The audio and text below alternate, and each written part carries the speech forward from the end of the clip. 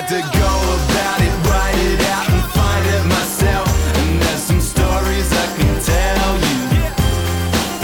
I had to fail, had to fall just for what I did well. And there's some stories I can tell you. It's the Final Word World Cup Daily 2023, Day 7. Adam Collins and Jeff Lemon with you for Westfield, London, Westfield, Stratford City. More extra, less ordinary. Jeff, take it away. 30 seconds. India, Afghanistan. Tell us about it. Afghanistan batted first, a lot riding on Gurbaz and Zadran, who were out not for tiny scores, but for not much. But then there was a big partnership between Hashmatullah and Azmatullah, who made 80 and 62 respectively, got Afghanistan up to 272 for 8. Looked a decent score, but this is Delhi where runs come fast and big, and Rohit Sharma made sure that happened. 131 of the best, fastest World Cup 100 for India.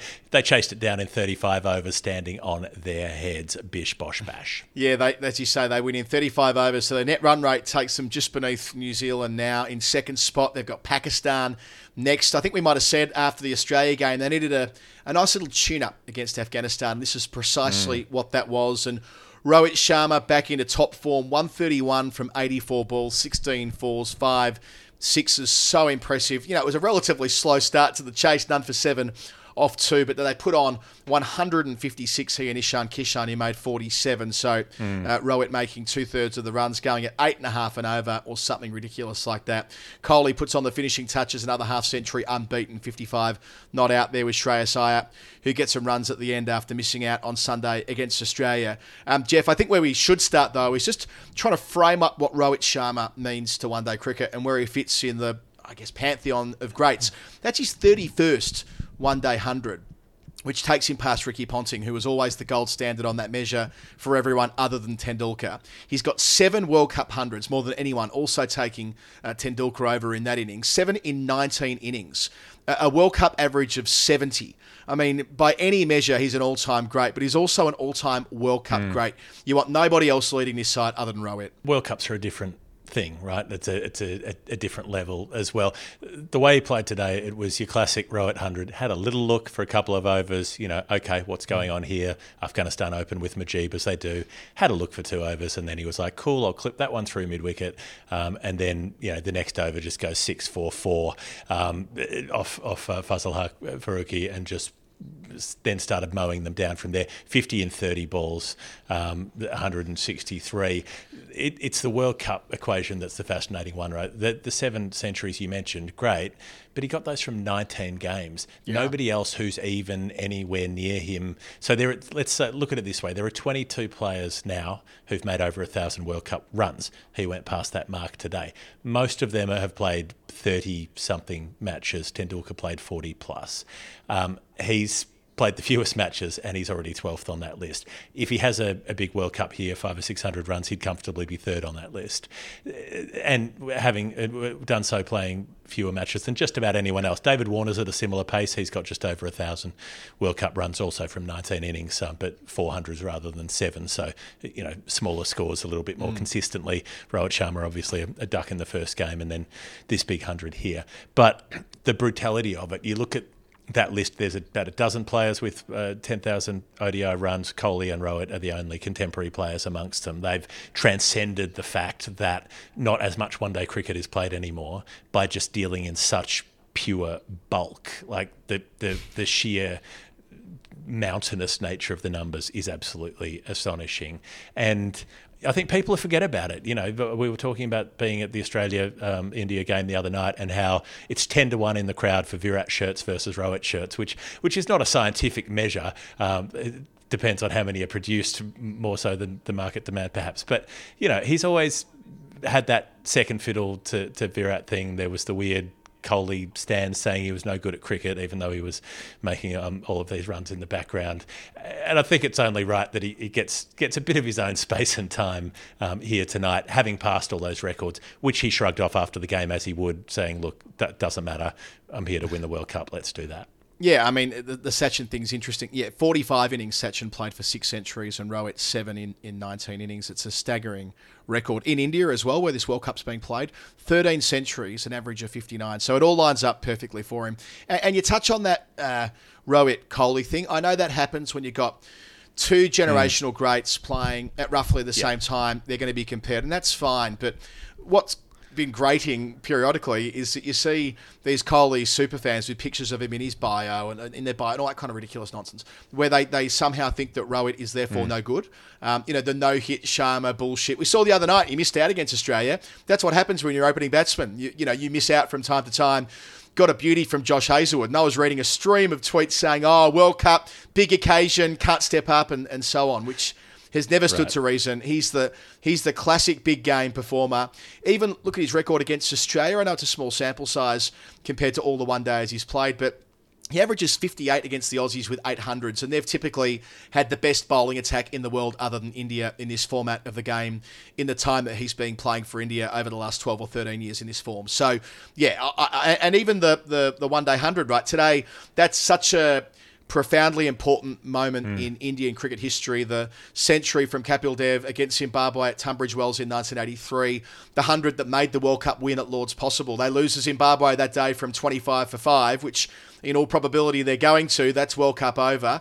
But Kapil's record being broken tonight by Rowett seems fitting that he's got them into such a great spot just before they have that blockbuster in front of 100,000 people against Pakistan over the weekend. I mean, it ends up being more like 15 or 16 years that Rohit Sharma's been playing one-day cricket, given he came in as such a youngster before he got his test opportunity, which does sort of pass you by. He's had a weird way of going under the radar for a guy who's made, 3 double hundreds in one-day international cricket and all the rest of it. There was that long period of time where it was like, he's only a white ball player. Hadn't cracked Test cricket, that kind of interpretation of it as well, which has changed in the last 6 or so years. But I find it interesting, and he hasn't played as nearly as much one-day cricket as he would have. You go back a generation before, and everyone was playing 300, 350, 400 sort of games. He's played 230, whatever it is, but compared to someone like Steve Smith, who just went past 5,000 one-day runs, and Rohit Sharma is well past 10,000 now, and he hasn't played twice as many games. He's played more games than Smith, but not to that sort of level that it actually tallies up. So it's his ability to just bulk score, and there's a sort of level of inevitability sometimes, a feeling that he's just going to happen and he's going to make it happen like he did tonight, and there's nothing that anybody can do about it. So I think that's how it would have felt for Afghanistan after a few overs, and there was a point where Rashid Khan came on in the 15th over a bit too late, probably, like they needed to pull that ripcord earlier, and he bowled about 3 tidy overs, bowls a fourth that's intermediate, and then Rowett goes, nah, enough of this. 6-4-4 off the first 3 balls of I think it was the 23rd over. And if there was any hope that Afghanistan might have been able to pull it back, that was when it crumbles, when, okay, here is by far and away your best player, your trump card with the ball, and Rowett's going to smash him as well as he's smashing everybody else.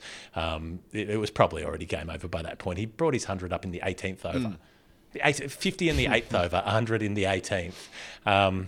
Look, we know it's a bit of a mismatch, and particularly given that they played at Delhi. Had it been, say, India, Afghanistan at Chennai, it might have been a little bit more interesting given the way that surface was with Australia the other night. But tonight it was just a night for pongoing. The 100th 6 in the tournament came up, I think, in the first innings of this game, and at that point 30 of them had been hit at Delhi in the one game, the South Africa-Sri Lanka game that had been played there. So probably add another 10 tonight that got punched over the rope, or 10 or 12 or whatever it was in the game today. There were 8 in India's innings of 273 in 15 overs. And look, great leadership's also about providing the conditions for your teammates to succeed. And I think that's what he did for Ishan Kishan. 47 from 47, but remember, he gets out for a golden duck to Mitchell Starc a couple of days ago. He absorbs, I think, 8 dot balls before scoring here, because Rowett's doing so much damage down the other end. It can allow Kishan to play in the mode you need to play in, just to feel at ease. And now he's in the tournament with that 150-run stand with Rowett. Not to say that Kishan's spot was under any threat necessarily, but Shubman Gill will become available at some point in the tournament. And there's always one batter in the top 7 who's in the death spot. You don't want to be that guy. And he's helped himself along tonight by making a contribution. And this wasn't the flat track in quite the same way that I felt the other day with South Africa and Sri Lanka. That felt like an absolute freeway where players could hit off the straight whenever they saw fit to do so. And Rowett was doing it. I mean, that shot he played off Rashid, it was probably around the 25th over. Rashid, who, by the way, was the sixth bowler used. I doubt he's been the sixth bowler used for Afghanistan in any game ever in his international career over the last 6 or 7 years. It says a bit about, and he took the 2 wickets, right? And he gets the wrong one to go through the gate of Rohit Sharma eventually and also gets rid of Ishan Kishan. But, yeah, where they misused, I reckon, to an extent, Rashid not having their real trump card on earlier on. But Rowett hit him across the line for 6 at one stage. It was effortless. You said brutal before, but the thing with Rohit Sharma over the years, it's elegant, it's effortless. He does it in a slightly different way. The shot he played to move from 103 to 107 is one of the most immaculate cover drives you could ever wish to see. 3 diving fielders all going in different directions, and he better than bisected them because it was 3 of them, and he managed to get it through all of them, threading the needle with timing that you might expect watching like an old YouTube compilation of Damien Martin. Well, that's what Rowett does as well. So there's a brutality of clearing balls over mid-wicket, of pulling and hooking balls over square leg and backwards square, which has been his trademark shot. But he's always had that graceful cover drive, which completes the package. The trisecting, perhaps, to trisect tops. I don't know. I'm not sure if that's a mathematical concept. I'm sure some people can let us know, some geometricians out there. I want to talk about the Afghanistan innings as well, because I really enjoyed that first innings of the match today. I mean, at the halfway mark, it felt like 282 wouldn't be enough, sure, but it was a competent, well-managed sort of innings when it could have gone off the rails. We talked in our preview show about how much Zadran and Gurbaz, the 2 young openers, are the 2 really relied on by Afghanistan, and that the middle order often underperforms, under-delivers. That wasn't the case today. It was a good contest early with Bumrah and with Siraj. Siraj is swinging the ball. Bumrah is getting it to seam. The Afghanistan openers sort of play things out cautiously for a little while, and then they start to get going a bit, particularly against Siraj, who's pitching up a little bit more. Gurbaz smokes him through cover a couple of times. Zadran, before that, scores 3 boundaries to get things going. Drives mostly, sort of off drives. And, there's that little bit of wrestle between the opening bats and the opening bowlers going on. And then Bumrah gets one to really stand up off the seam and nicks off Zadran for 22. So they're 32 for 1 at that point. Gurbaz gets going for a little bit, pulls a 6 off Shardul Thakur, who then bowls a no-ball beamer that lands off the pitch and gets a warning and has to bowl the free hit and all the rest of it. Bowls a wide, trying to avoid getting smashed off the free hit. And then, sort of clears his head, takes this incredible catch, one of those relay catches, relay to himself, where he has to throw it back in and jump back in the field of play, and then comes back in the next over to pick up a wicket as well, gets Ramat Shah LBW. So, look, suddenly they're 3 down, and they should fall apart at this point, Afghanistan, but they don't, because that's when Hashmatullah and Hasmatullah, they go on the go slow for 10 or 15 overs, and then they start to build up pace and build up momentum and start to counter-attack, start hitting a few sixes, start hitting boundaries, and build up this 100-plus partnership, which was really heartening to see a performance of that level, where Afghanistan's middle order batting has been the weakest part of their game. Yeah, I enjoyed it too. And it was actually an 8-over window where the go slow was happening. So from when they came together, when Ramat was dismissed by Thakur, into the side for Ashwin today, which is something we've glossed over. And I think Ashwin will be back for Ahmedabad against Pakistan due to all that big game experience. But whether he comes in for Thakur, maybe even Siraj conceding 76 runs in 10 overs today, that's an open question. But back to the Afghanistan batters. Yeah, together from the 22nd over, and there's a moment, right? So Hashmatullah realises there are 4 men inside the circle when there should be 5 men inside the circle, takes a swing across the line against Jadeja, looks a dreadful shot, gets a top edge, goes for 4. Then he immediately walks over to Michael Goff and says, mate, there is 1 too few inside the circle. That's a no ball. I want my free hit. So, and that felt like the trigger. Like, he was cricket smart enough, the captain, to see an opportunity, took that. And the next 79 balls together, they had 104 runs at 8s. And at that stage, remembering that Hashmatullah was promoted from 7 to 5, he's more a bowler than a batter typically, but goes in ahead of Nabi, ahead of Najibullah as well. And he takes responsibility makes 62 from 69, hits 4 big ones, allows Hashmatullah to do what he does best, finding the rope with more conventional stroke play. And at that juncture, really they should get 300, a little bit like England yesterday. The back 10 didn't quite work. They made 61 from the final 10 overs, and they really kind of fall away. I mean, when they lose Hashmatullah to Hardik Pandya, knocking him over with one where he just ripped his fingers down the seam, really classy bowling. I felt for Hashmatullah, out for 80, leg before wicket to Kuldeep. The perfect opportunity to go on and be Afghanistan's first World Cup 100. It would have felt fitting had he done so against India. Doesn't quite come to pass as a consequence. Even there was a bit of lusty blow efforts towards the end. Rashid Khan hit a 6 in the penultimate over. But, you're right. 272 wasn't going to be enough. It needed to be like 320. They needed to make the absolute most of that 120-run stand.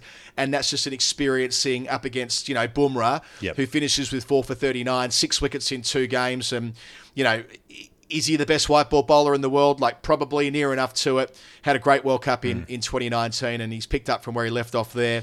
And all roads lead to Ahmedabad on Sunday for him as well. And I think you talked about them being too slow bringing Rashid Khan in with the ball. They were too slow with the bat as well. He comes in the 47, cracks a cut shot for 6 over point, and hits another 4 and gets out for 16 off 12 because he just has to swing at that stage. But he's such a clean striker of the ball. Surely you want him coming in the 43rd when Hashmat gets out. Like, that was just a missed trick. I don't know how Jonathan Trott and his team sort of aren't planning for that, to use Rashid in that way where he can be so destructive, rather than having another couple of players come out and wickets fall. So, India did a good job of puncturing the balloon towards the end.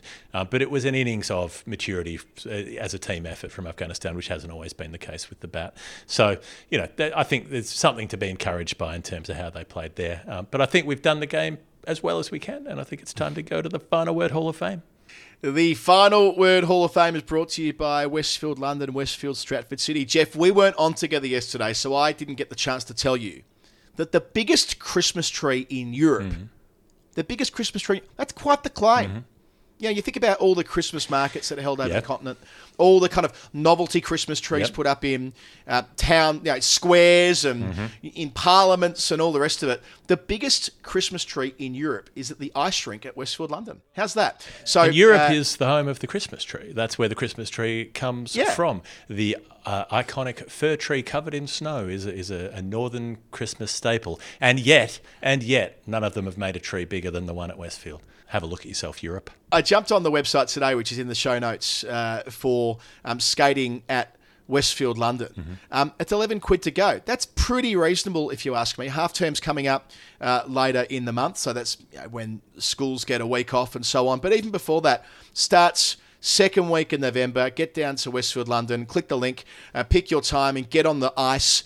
I said before that we continue to mention the West Coast Eagles in that context, but we'll move on from that gag. But, I mean, I've only ice skated a couple of times, Jeff. I don't expect you're somebody who's done it too often, but I know it's not as hard as it looks. You don't need to be as skillful as Gordon Bombay and the Mighty Ducks to be able to competently get around the ice. It's no trickier than roller skating or indeed rollerblading. As kids of the 90s, I'm sure we both rollerbladed in the early to mid 90s when we were in primary school. But I encourage you to consider it, Jeff. If you come over to London after the World Cup, or anyone listening, it's all there. Westfield London, Westfield Stratford City, more extra, less ordinary. See the big Christmas tree. I won't linger on the fact that we're talking about Christmas trees on the 11th of October. But it's a conversation for another day. We haven't even had Halloween yet. Right, Hall of Fame. I've got Shreyas Iyer in there for that absolutely monstrous 6. After a day of Rohit hitting everything, Shreyas was like, you think that's good? Check this one out. They couldn't even track it on the cameras. It went so far that it just disappeared into the very back of the stand somewhere. It was off the first. Did it say how many metres it went in the end? I was trying to look for that. It didn't come up. I didn't notice it on the screen. I think they were too busy with the winning bit afterwards. But first ball of a Majib over, decent bowler, put him about 150 metres away. The only nomination I have tonight is when Naveen Al-Haq went up to Virat Kohli not long after Kohli walked in, and they kind of grabbed each other by the arm and had this embrace. Now, the Indian crowd were giving it to Naveen earlier in the night, the Delhi crowd, due to the altercation between Kohli and Naveen at the IPL this year. You might remember, Jeff, where Lucknow were playing Royal Challengers Bangalore, and after the game, Kohli, I think, directed his bowlers to bowl bumpers at Naveen. They had a stoush in the middle when shaking hands. Then Gautam Gambhir, the mentor for Lucknow, got involved as well. So originally I was thinking, maybe this is Naveen trying to get himself a contract with RCB.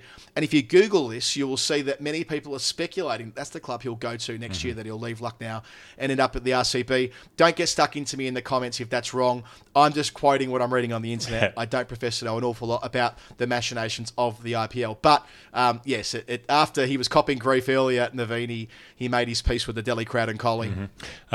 We talked about Ian Bishop and postmodernism last week. In terms of linguistic deconstruction, I liked Rohit's line after the game. I was glad to go a little big. A little big. Isn't that nice? Contradictory, but it kind of makes sense. And this part I really liked. You know how there's a degree of obsequious hero worship when it comes to Indian cricketers. But they were making a big deal at the end of the coverage about how this was a moving moment because it was Virat Kohli's final. I heard them say something about his final game. I was like, what? He's not retiring halfway through a World Cup. His final World Cup match at Delhi, they said, as in his home ground. He will never play another World Cup match at his home ground. Do you want to know how many World Cup matches Virat Kohli has played at Delhi? I'm going to guess at most 3. 2011, the 2016 World Cup, 2. Right? I mean, I'm talking 50 over World Cups. He played a game in 2011 against Netherlands and made 12. And so that incredible legacy, that amazing run in front of his home crowd comes to an end tonight with an unbeaten half century. Oh, God. Sometimes it's a little too much. But he did extend his average in winning run chases to 89.87 tonight with another unbeaten 50 and a winning run chase in ODIs. Well, that means something. That means an awful lot more than Kohli playing his final World Cup match at Delhi. In terms of what's ahead for India, it's Pakistan. We've said it a number of times. Ahmedabad on Saturday. That'll be must-see TV, or get down to the ground. I mean, there's probably tickets on sale, given the capacity there and what we've seen at Ahmedabad in the opening game. Afghanistan have England on Sunday at Delhi again. And tomorrow, Australia, who dropped their first game against India, will play South Africa at Lucknow, where you are, Jeff. Wouldn't want to get too carried away, but if Australia lose that one, they're in strife. And South Africa looked very, very good in game 1, so it should be tasty. It should be very tasty indeed. All right, this has been day 7 of the World Cup Daily on The Final Word. With Adam Collins and Jeff Lemon, we're here in partnership with Westfield London and Westfield Stratford City. More extra, less ordinary. If you really like what we do, jump on our Patreon, patreon.com/The Final Word. We'll be back tomorrow for Australia and the Proteas. Bye. I ain't protected, brother, I ain't fenced in. And my future questions, my current senses, that'll be the same we've been doing for centuries.